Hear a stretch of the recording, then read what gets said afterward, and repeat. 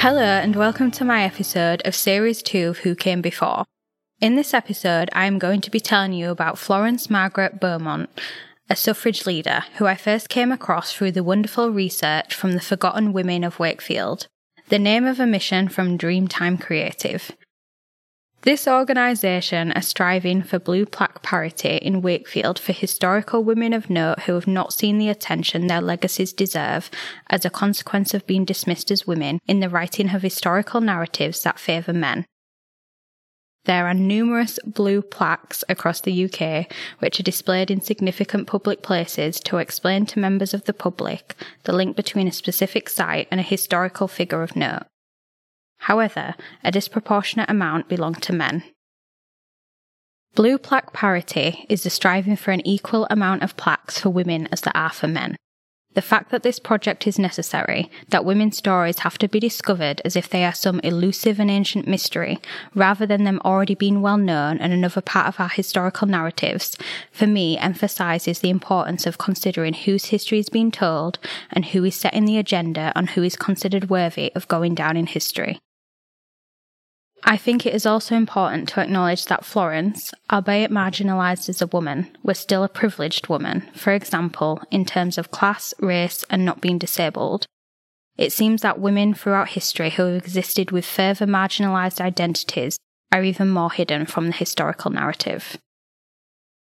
It was certainly a difficult decision to choose just one woman to discuss in my podcast episode, and so I would encourage anyone listening to this podcast to look into the Forgotten Women of Wakefield if you are not already familiar with their work, in order to learn about the other stories of inspiring women that they are sharing with us.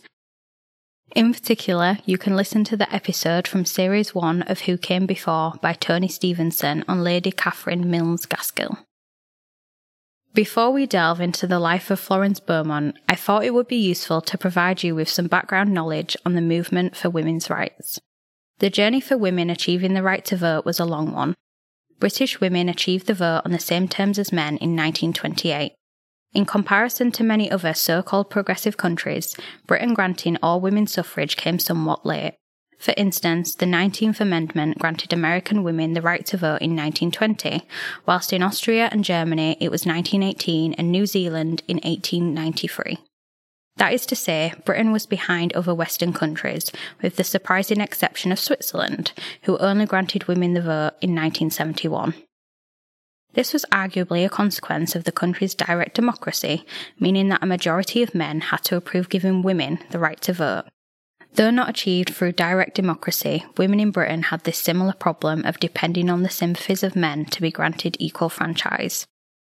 As is the theme throughout history, the marginalised or oppressed have to beseech those holding the power in order to be able to improve their situations. British women were first granted the vote in 1918 after the First World War. The narrative is commonly that this was a reward for women's contributions in the munitions factories, yet when we take a closer look at the details, this explanation doesn't really add up. In 1918, only some women were given the vote. Particularly, these were women over the age of 30 who owned property or had a husband who did. It would be another 10 years for women to achieve the right to vote on the same terms as men. Interestingly, the Forgotten Women of Wakefield began embarking on blue plaque parity upon the centenary of 1918 and are striving to achieve the same amount of blue plaques as there exists for men in Wakefield by 2028. Another thing worth knowing about the movement for women's suffrage is the distinction between suffragist and suffragette. You have likely heard of the Pankhursts, Emmeline and her daughters. The Pankhursts were suffragettes who employed militancy, such as arson and bombing, to further their agenda for women's suffrage. Their famous motto being deeds not words. Emmeline founded the WSPU, the Women's Social and Political Union. On the other hand, suffragists, such as Millicent Fawcett, used peaceful tactics such as lobbying the government in order to achieve suffrage for women. In 1897, Millicent united the National Central Society for Women's Suffrage with the Central Committee of the National Society for Women's Suffrage to form the National Union of Women's Suffrage Societies, or the NUWSS.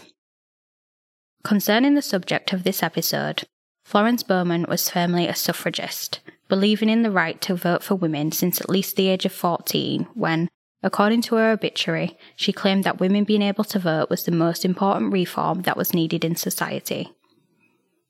It seems that she was determined for female suffrage to come about through peaceful means.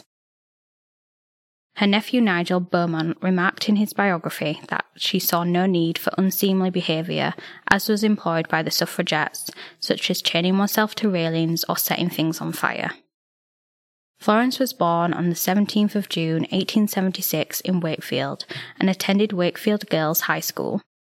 She gained a place at Newnham College, Cambridge, but gave up her studies to support her father upon her mother's death. It would seem that it is unlikely that this was due to her father's insistence, as he perceived education to be something important for both men and women. Instead, it was likely Florence's sense of familial duty which influenced her decision, and she went on to prove what can be achieved when a person is passionate about something and has a high level of determination, regardless of whether or not one is in possession of a university degree. However, it is also worth noting that Florence was privileged in terms of her education, having had the opportunity to attend Cambridge in the first place and had been educated at a private school. In addition, her class status meant that she had the time to dedicate to her education and then to the suffrage movement, as she didn't have to work to put food on the table. One of her most notable achievements in terms of the fight for women's suffrage is leading over 6,000 people on a march to London in 1913 as part of the Great Pilgrimage to London. Florence's section of the march was just one of a total of 6 marches that made their way to London from various locations across the UK. Her section of the march had come from Newcastle and gone on to Leeds before Florence headed it from Outwood. The event was organised in meticulous detail to ensure that all participating were accounted for, and the march welcomed everyone who wanted to join for as long as they were able to commit to. The marchers were responding to Millicent Fawcett's instructions and marched to deliver a petition to the government demanding equal franchise. This was a result of Prime Minister Herbert Asquith, who historians have found to be someone who opposed granting women the vote, when he issued a direct challenge to Millicent Fawcett, defying her to prove whether or not women actually wanted to vote. An estimated 50,000 attended the ensuing rally in Hyde Park. Florence used myriad other ways to strive for women's suffrage and to better the lives of women. She founded Wakefield's branch of the suffrage movement in 1910 in her own drawing room, where she took up the role of secretary.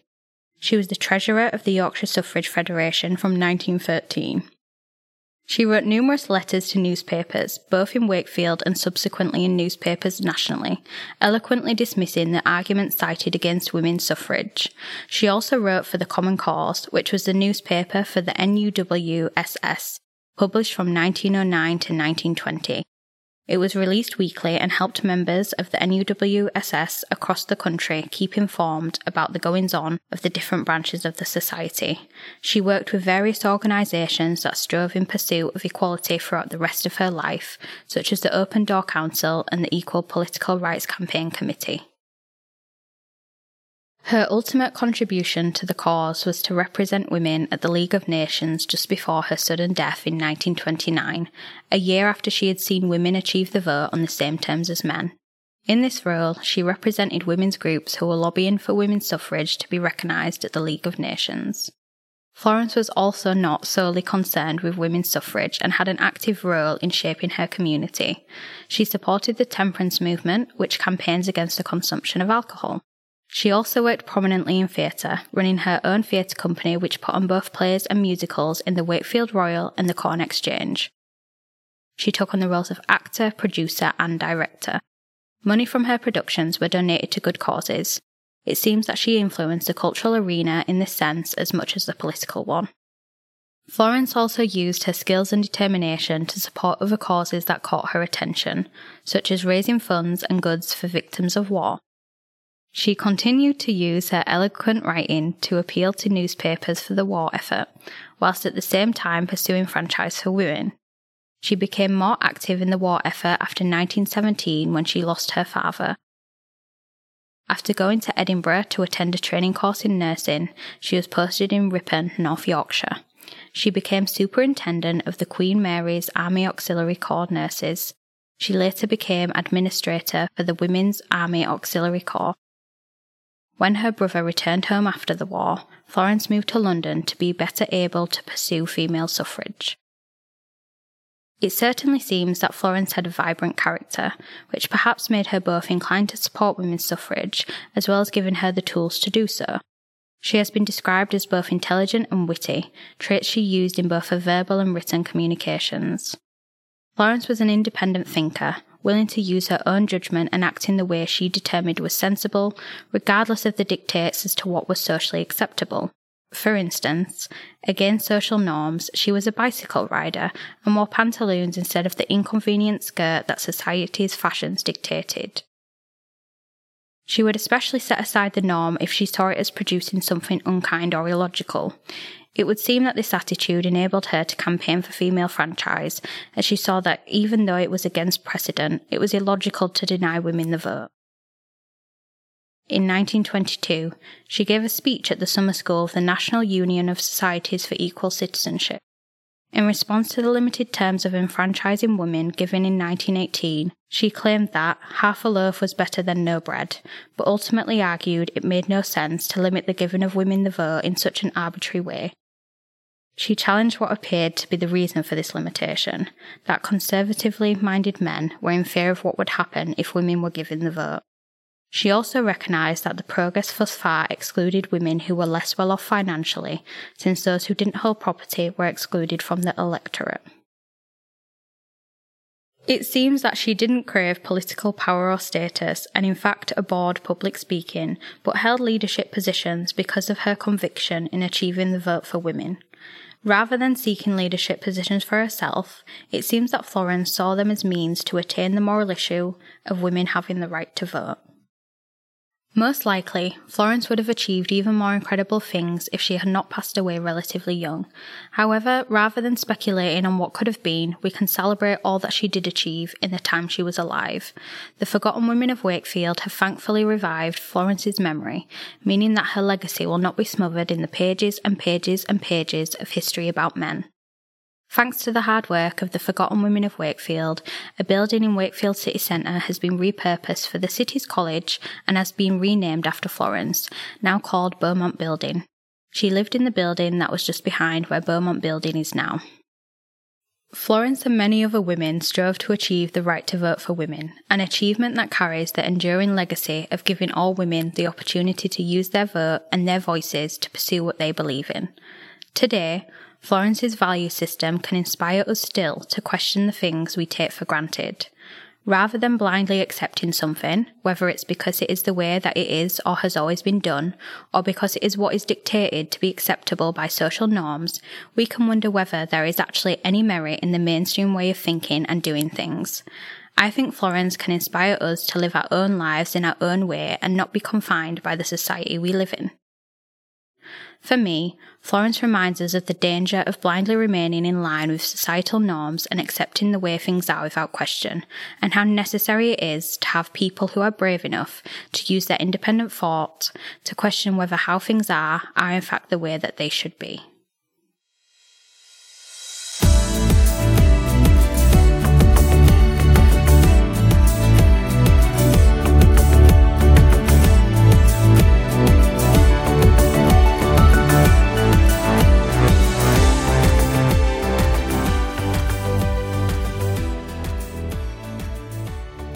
Hello and welcome. My name's Amy Winder and I'm the producer of Who Came Before, and I'm here with Lauren to discuss the process of writing her episode. Hi Lauren, how are you doing? Hi, I'm good, thank you. How are you? I'm doing great. So if we just dive straight into the questions. Yeah, fire away.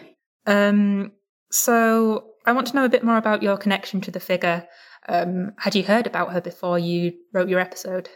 No, I hadn't actually. I knew quite a bit about the suffragettes, the suffragettes, and about the movement for women achieving the right to vote through my A-level history coursework, but I hadn't particularly heard of Florence before.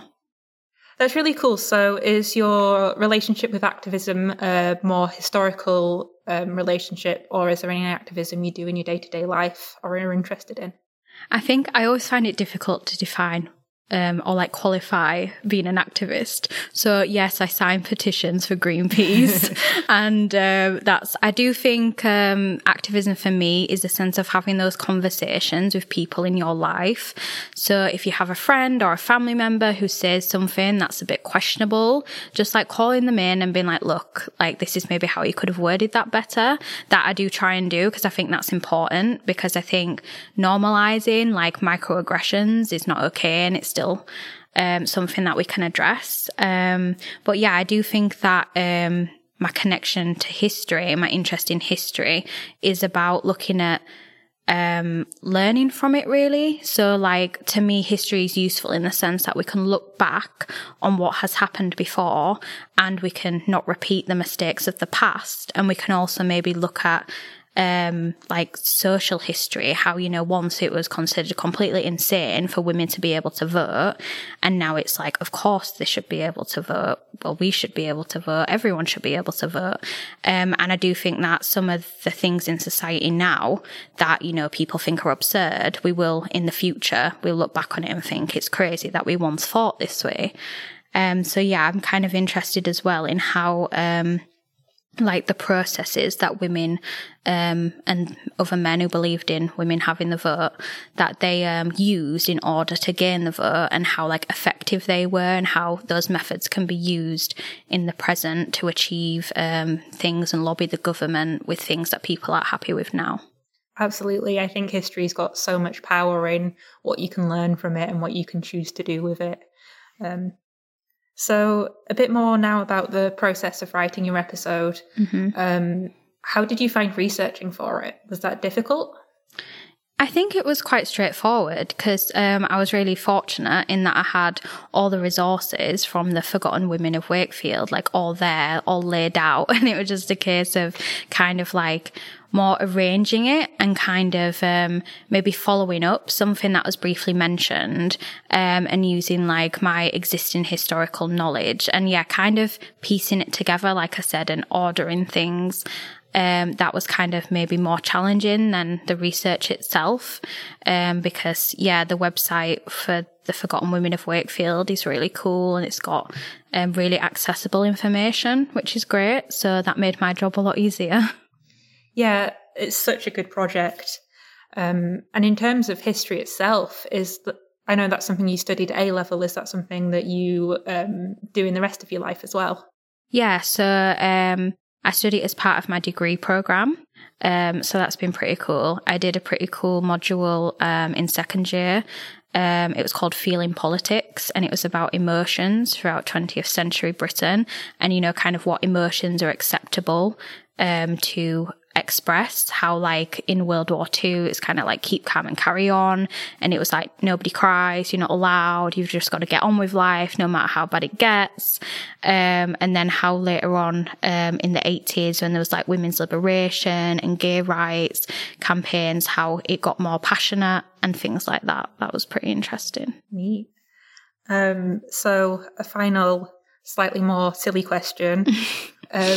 If you could spend an entire day with Florence Beaumont, what do you think you'd do, and do you think you'd get on? Yeah, I think we'd get on. I think it would be cool. I mean, it'd be interesting where in time we're spending this day, because I think at the minute, I think she'd be really excited about the progress that women has made. And I wonder, I don't think that would still be enough for her, because I do think that feminism is still important, it's still necessary now. And I like to think that she would have an appreciation of how important intersectional feminism is, that, you know, because as like she's a white woman, I'm a white woman, we carry a lot of privilege compared to, for example, women of colour and other women of marginalised identities. So I feel like we'd have a lot to talk about. I think, you know, for a fun side of things, we could go cycling together.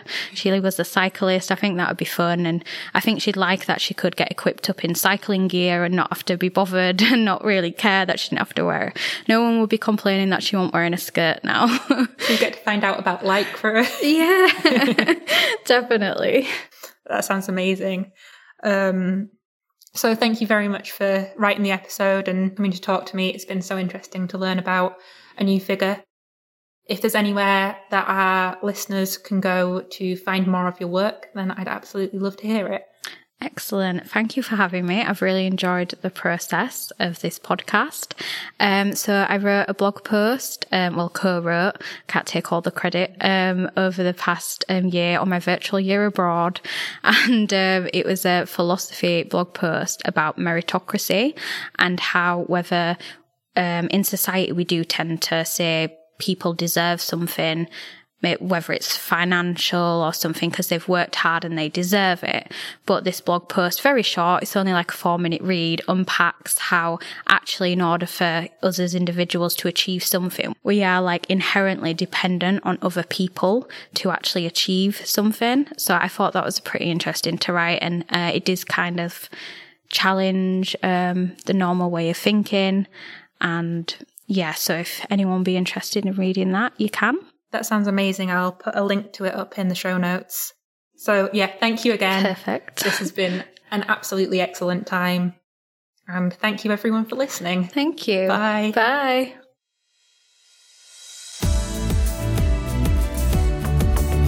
Today's episode of Who Came Before was written and performed by Lauren Barnes with theme music by Brangwyn Lunn. It was produced and edited by Amy Winder for Wakefield Lit Fest and funded by the Horbury Common Lands Trust. To find out more about Wakefield Lit Fest, find us on Twitter @WakeyLitFest or on Instagram @WakefieldLitFest, or search for us on Facebook. Thank you again for listening.